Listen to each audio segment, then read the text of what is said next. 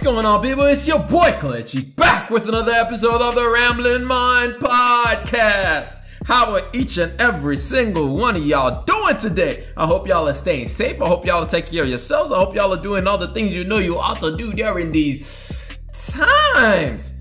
Hope y'all are doing better than my portfolio, because my goodness, being in the stock market right now is so painful. It literally is every day, the market just keeps on falling. Every day, if you look at anything with the stock market, if you look at your portfolio, if you look at your IRA, your 401k, anything like that, and you're invested, and you just look at that thing, you're just like, hot diggity dang!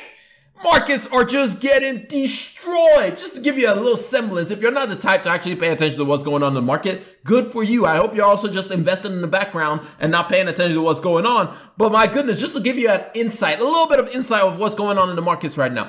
Over the last 3 days, just in the last 3 days, I'm talking about Friday or Monday, Tuesday, Wednesday. Actually, as of when I recorded this podcast, or when I'm recording this podcast, that was Friday, Monday, and Tuesday.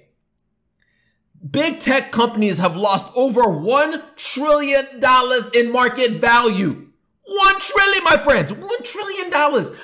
Apple has gone from being a $3 trillion company to being a $2.5 trillion company.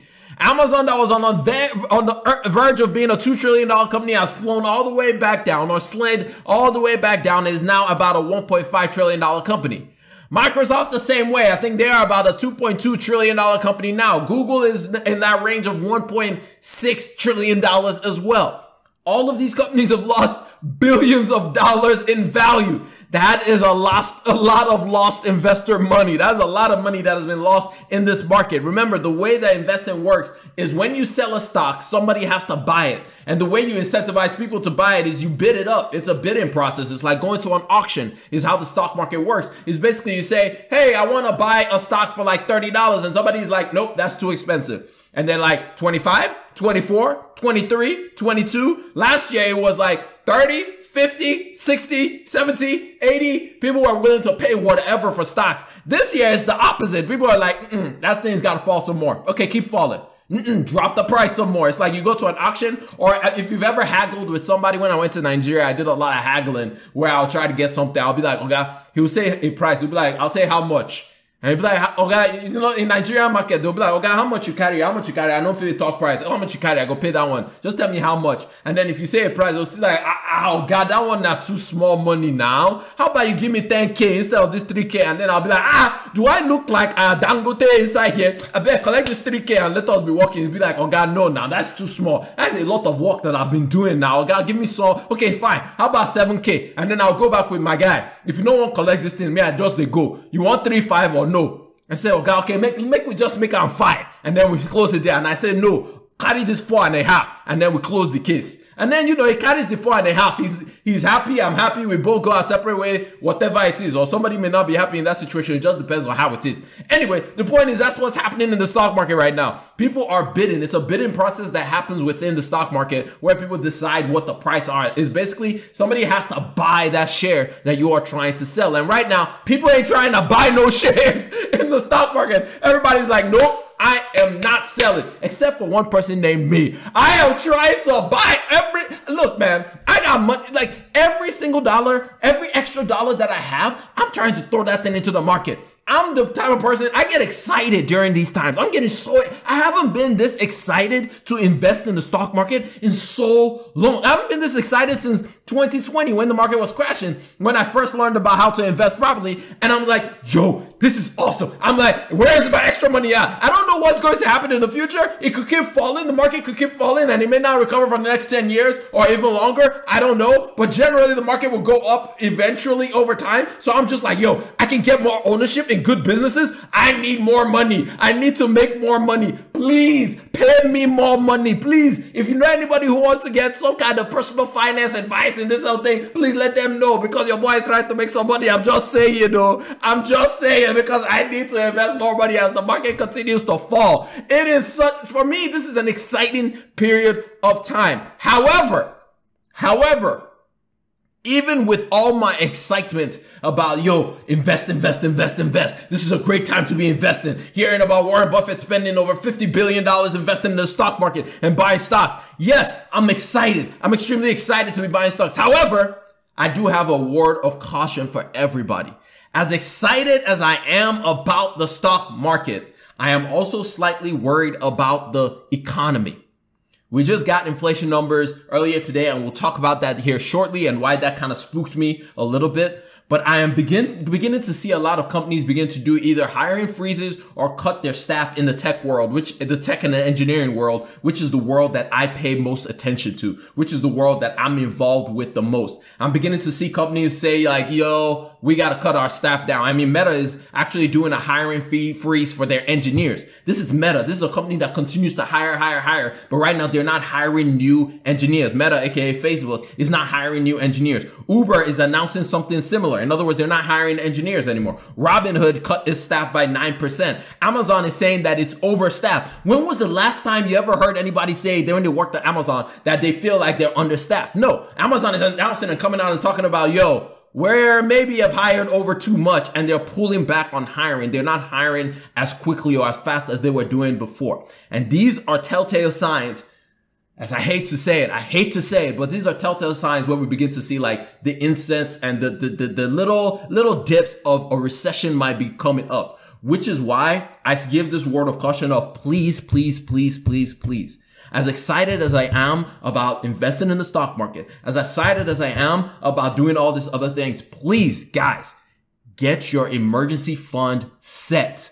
Get your emergency fund in a situation where if anything happens, at least you have some money for you to survive 3 months, 6 months, depending on how long you think you can survive in an environment in case, let's say you have a job and you lose your job because of what's going on right now. Please get those things in place. I don't know what the future holds. I don't know if we're going to end up in a recession. I just don't know. It's just the fact that I keep reading all the little tea leaves and seeing the numbers about like, yo, this is not exactly the most exciting thing out there. I'm seeing companies begin to cut their staff because they don't have venture capital backed dollars for them to do anything that they want to do anymore. I'm seeing companies start to think about, yo, instead of us to be expanding and spending all these dollars, maybe we need to keep some of these dollars in our pockets in case of a rainy day, in case we do actually enter into a recession. Even though on one side I'm seeing consumers spend more money, however, I'm also seeing consumers take on more personal loans, which I'll talk about here in a little bit, which is little signs, little telltale signs. They're not massive. It doesn't mean that we're going to actually go into a recession, but these are little telltale signs that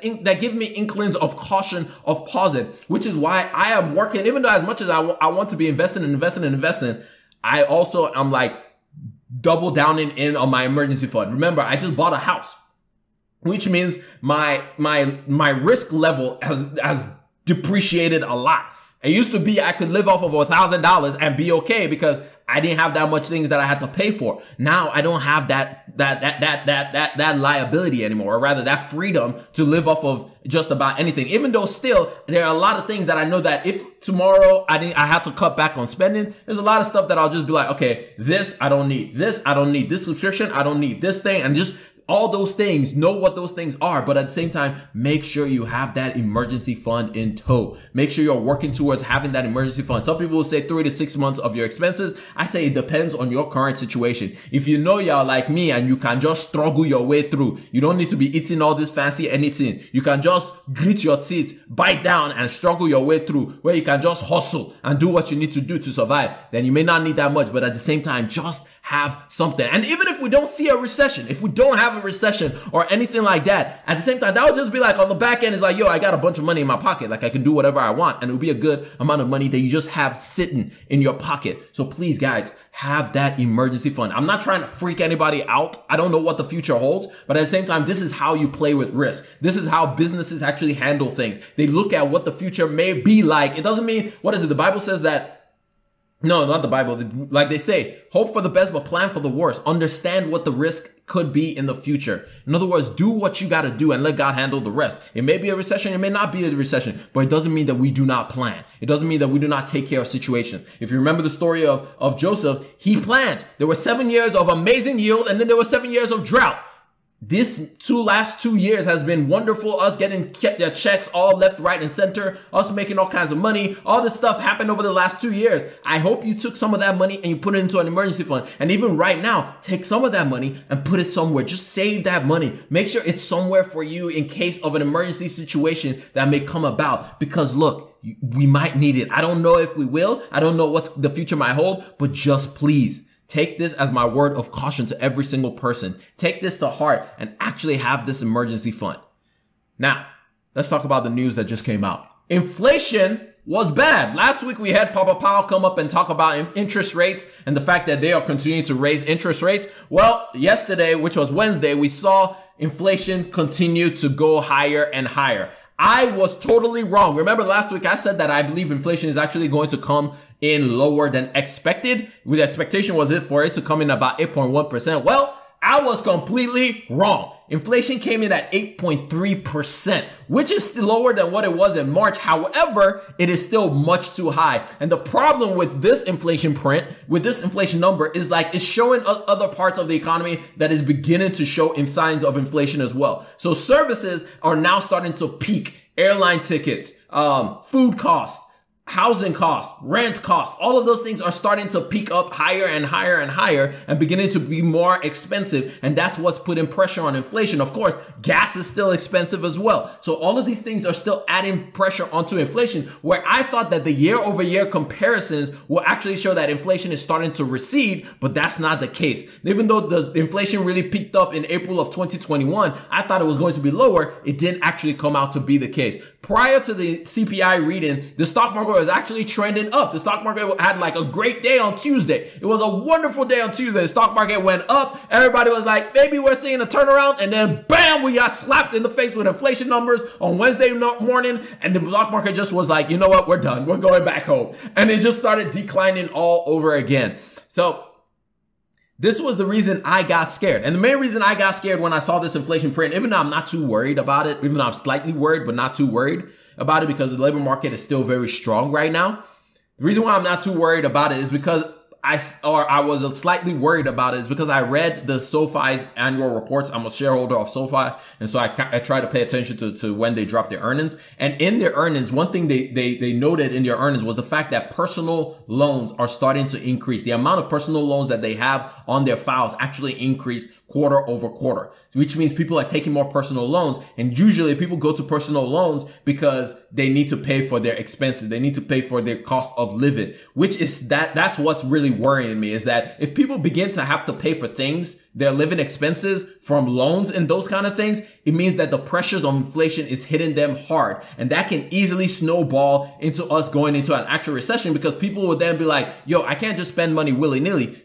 And then at that point, that's what GDP is. Remember, GDP is 66% customer spending or consumer spending. And the moment people start to not spend, that's when we start seeing those shrinkage in inflation numbers. And we start seeing businesses also do the same thing of like, yo, we're not having customers, so we don't need to be hiring people. So we need to pull back. We may even, as a matter of fact, because we're not having that many customers, we may need to let some of our employees go, which is that snowball effect. If employees get let go, that means they don't have money to be spending. If they don't have money to be spending, other businesses end up not being able to hire people. If other business can't hire people, it means that that's even more money that can be spent in the economy. Remember something, when you spend your money at a business, that money doesn't just sit in the business. It's used to pay for the employees within that business. And this is how the whole economy works. And so when that starts to break down, that's what I'm worried about. I'm not worried about all the headlines that you see when you go out. I'm worried about the tea leaves, because people aren't focused that much on the tea leaves. They're more focused on all the high stuff. Like inflation is going to be flashed everywhere, and that's going to be the main thing. Gas prices are going to be flashed everywhere, and that's going to be the main thing. The main thing I'm looking at is how are people spending their money. If people stop spending their money on services, which right now people are willing to spend that money,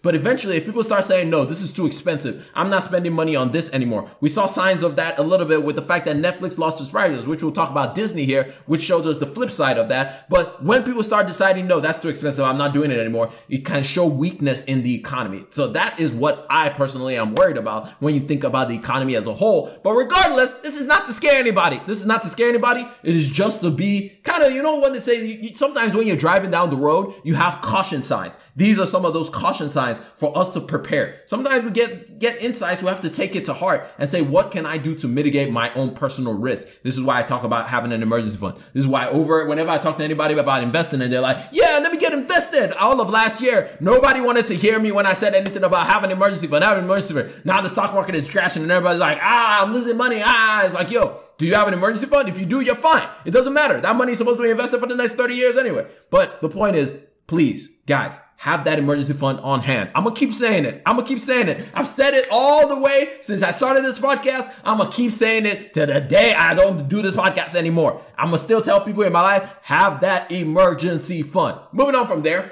Elon finally revealed his plans for Twitter. And he showed how he plans to make Twitter be a profitable business. And I have to say, I think he could actually make this thing work.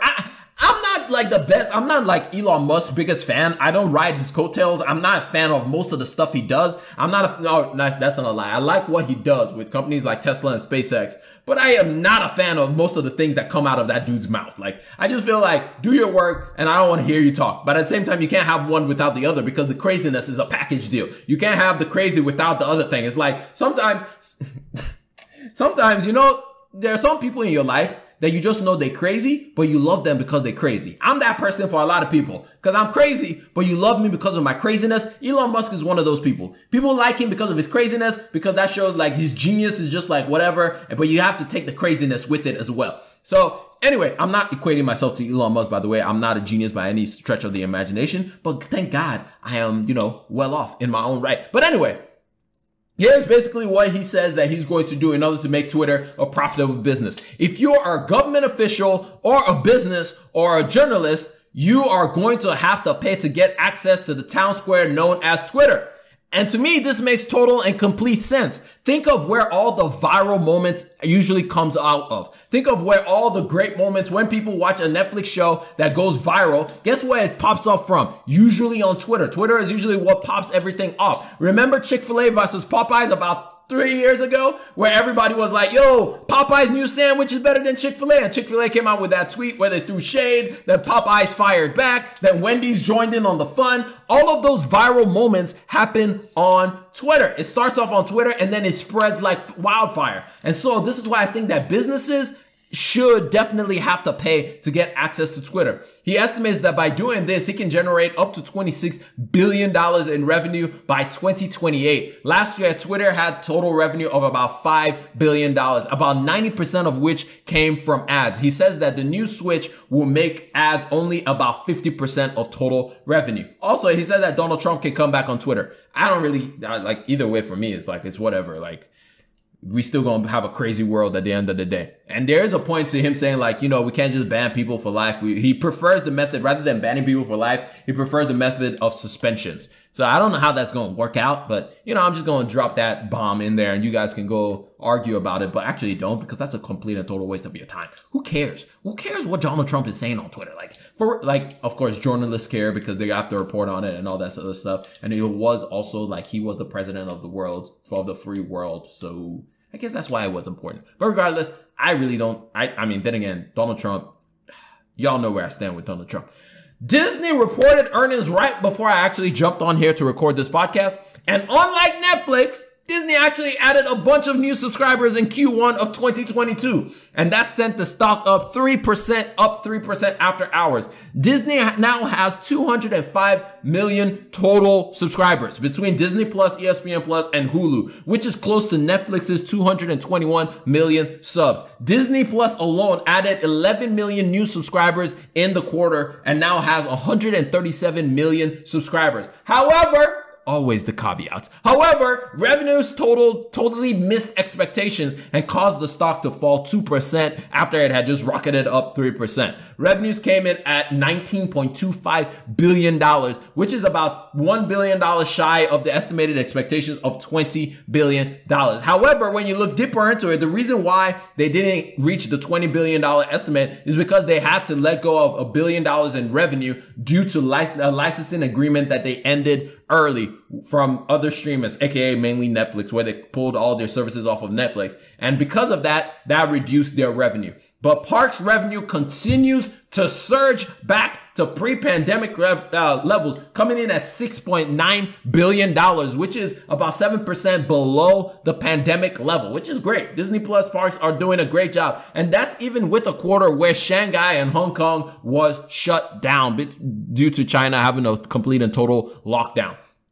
To me, this was a wonderful quarter for Disney. However, they still have plenty of challenges that they face. Much like Netflix, Disney is still enjoying a lot of low prices in order to pick up new subscribers. Eventually, they're going to have to raise prices. Right now, the average revenue per user is only about $6. Eventually, they're going to have to get that number up. And just like Netflix, when they start increasing those prices, I wonder what's going to happen at that point. Also, remember, Disney doesn't have nearly the content that Netflix has. Even though people be bumping on Netflix and saying, oh my God, Netflix is so trash. Netflix only has blah, blah, blah, blah, blah. People still be using that service though. People still be getting that password though. People be still be wanting to use Netflix though. So I don't even, like, for me, whenever I always watch what people do rather than what people say. You can complain about Netflix not having anything, but yet you still use Netflix. So please, everybody just needs to like calm down. Is my point with this whole thing. But anyway, but as of right now, I believe that Disney is moving in the right direction. But we'll see where they go. We'll see if they can hit the target that they set for themselves as far as the Disney Plus streaming service is concerned. Stats of the week. Number one, $185 million. This was the amount that Doctor Strange in the Multiverse of Madness, I don't know why I said it that way, made on its opening weekend. This is the second biggest opening of the pandemic era behind, guess it, you already know, Spider-Man No Way Home. Marvel continues to be a dominating factor when it comes to theaters and watching movies. I have personally not seen this movie yet, and I probably won't go see it anytime soon unless somebody drags me out of my house and says, hey, do you want to go see this movie? And then I'm going to go see it. But by myself, I'm not going to go rush out there and see it. You already know the movie that I'm looking forward to seeing, and that one doesn't come out too close to my birthday. So we all just going to wait for Despicable Me to come out, and then I will find my way to a movie theater. It has to be a comfortable one because I'm not about to go to no basic movie theater. Anyway, that's beside the point. Again, Disney, Marvel, they making that money. They're making that bread. Disney is doing what they need to do. Next number, $4.9 billion. This is the amount that has been agreed upon by a group of buyers to buy Chelsea from Roman Abramovich. LA Dodger owner Todd Boehly, anyway, led a group of other billionaires to acquire the club from Roman Abramovich.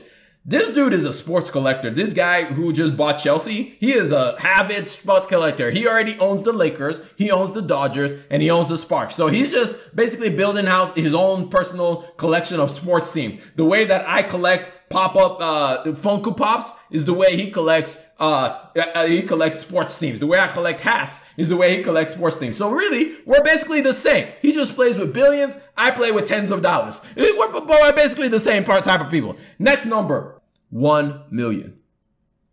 This is the number of deaths from COVID in the United States. This is more than the deaths during World War II, which is the deadliest war in all of history. About 405,000 people died during that war. More than the previous in US alone. 405,000 people died from the US during World War II. This is more than the previous pandemic, which was the Spanish flu of 1918, where 607,000 people died from that one. More than the HIV AIDS epidemic, which killed about 700,000 people, and more than the US Civil War deaths, which was 750,000 people, which is the deadliest war in all of American history. More than populations of cities like Atlanta, San Francisco, and New Orleans.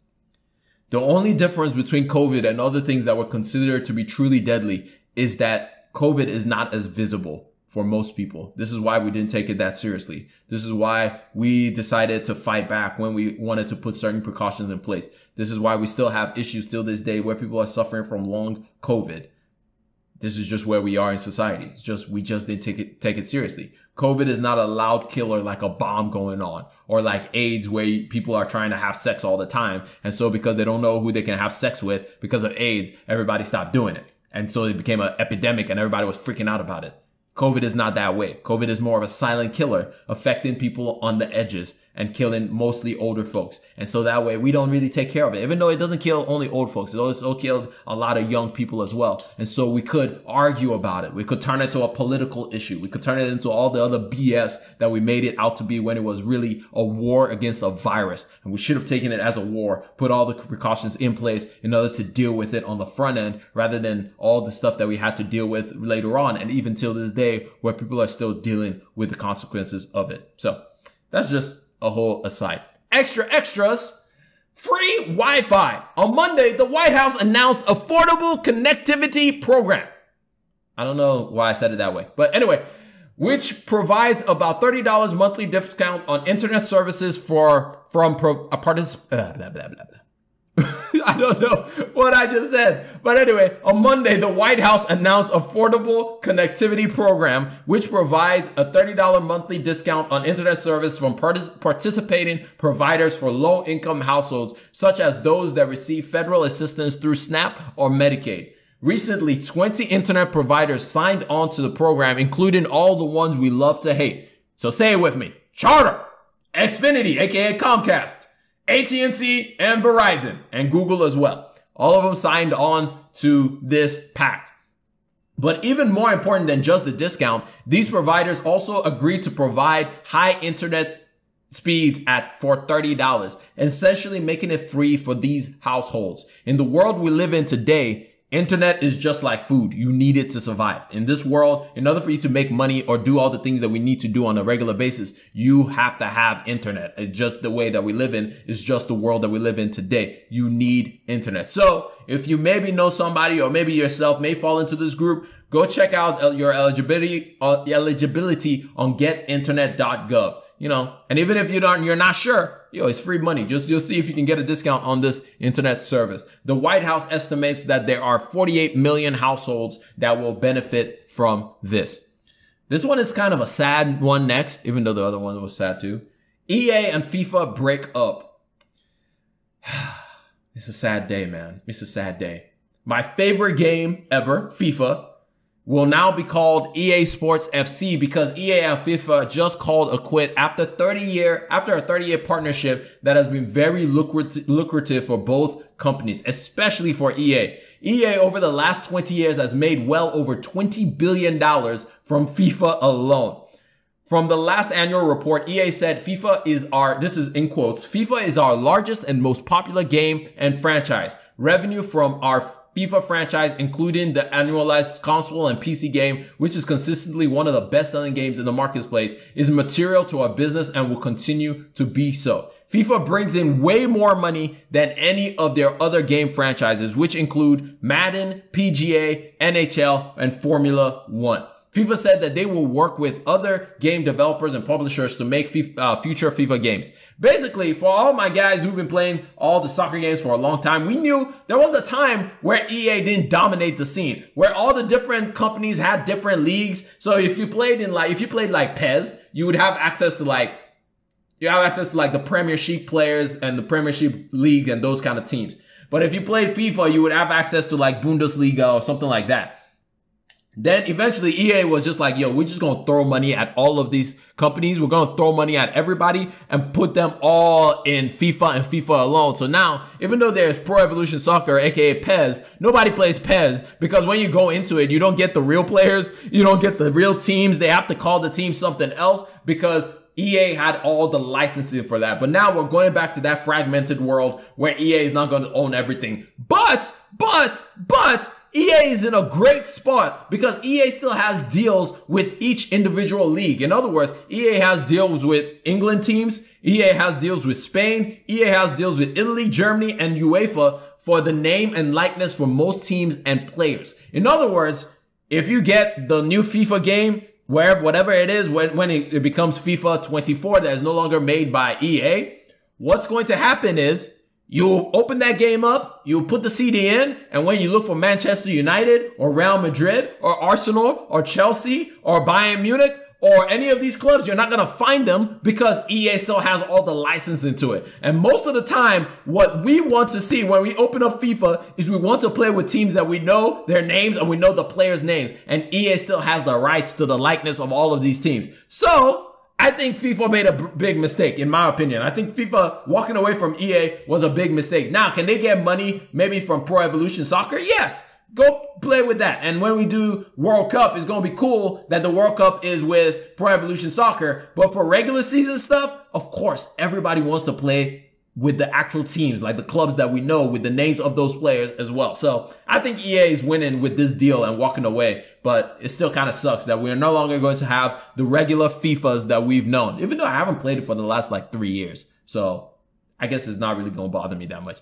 The last one of the day, Apple finally killed the iPod. First of all, I didn't even know that Apple was still making these iPods. I didn't even know they were still a thing, but Apple has finally officially killed off the iPod Touch, and they will no longer be making any more. And now I'm tempted to go pick one up. It's about $180. I kind of want to go pick it up just so I can have it as a relic, because, you know, why not? Because maybe one day it'll be like, oh my God, look at it's an iPod Touch. My God, those are incredible, and all that kind of stuff. I don't know. I'm kind of tempted to go pick this up. But anyway, the iPod was one of those devices that completely changed the world. It was launched 20 years ago, over 20 years ago. I remember wanting one because every other teenager in my high school had one, and I wanted one too. Especially like the earphones, even though they never were comfortable for me in my ears, but those things were iconic. Even till this day, AirPods are still just as iconic.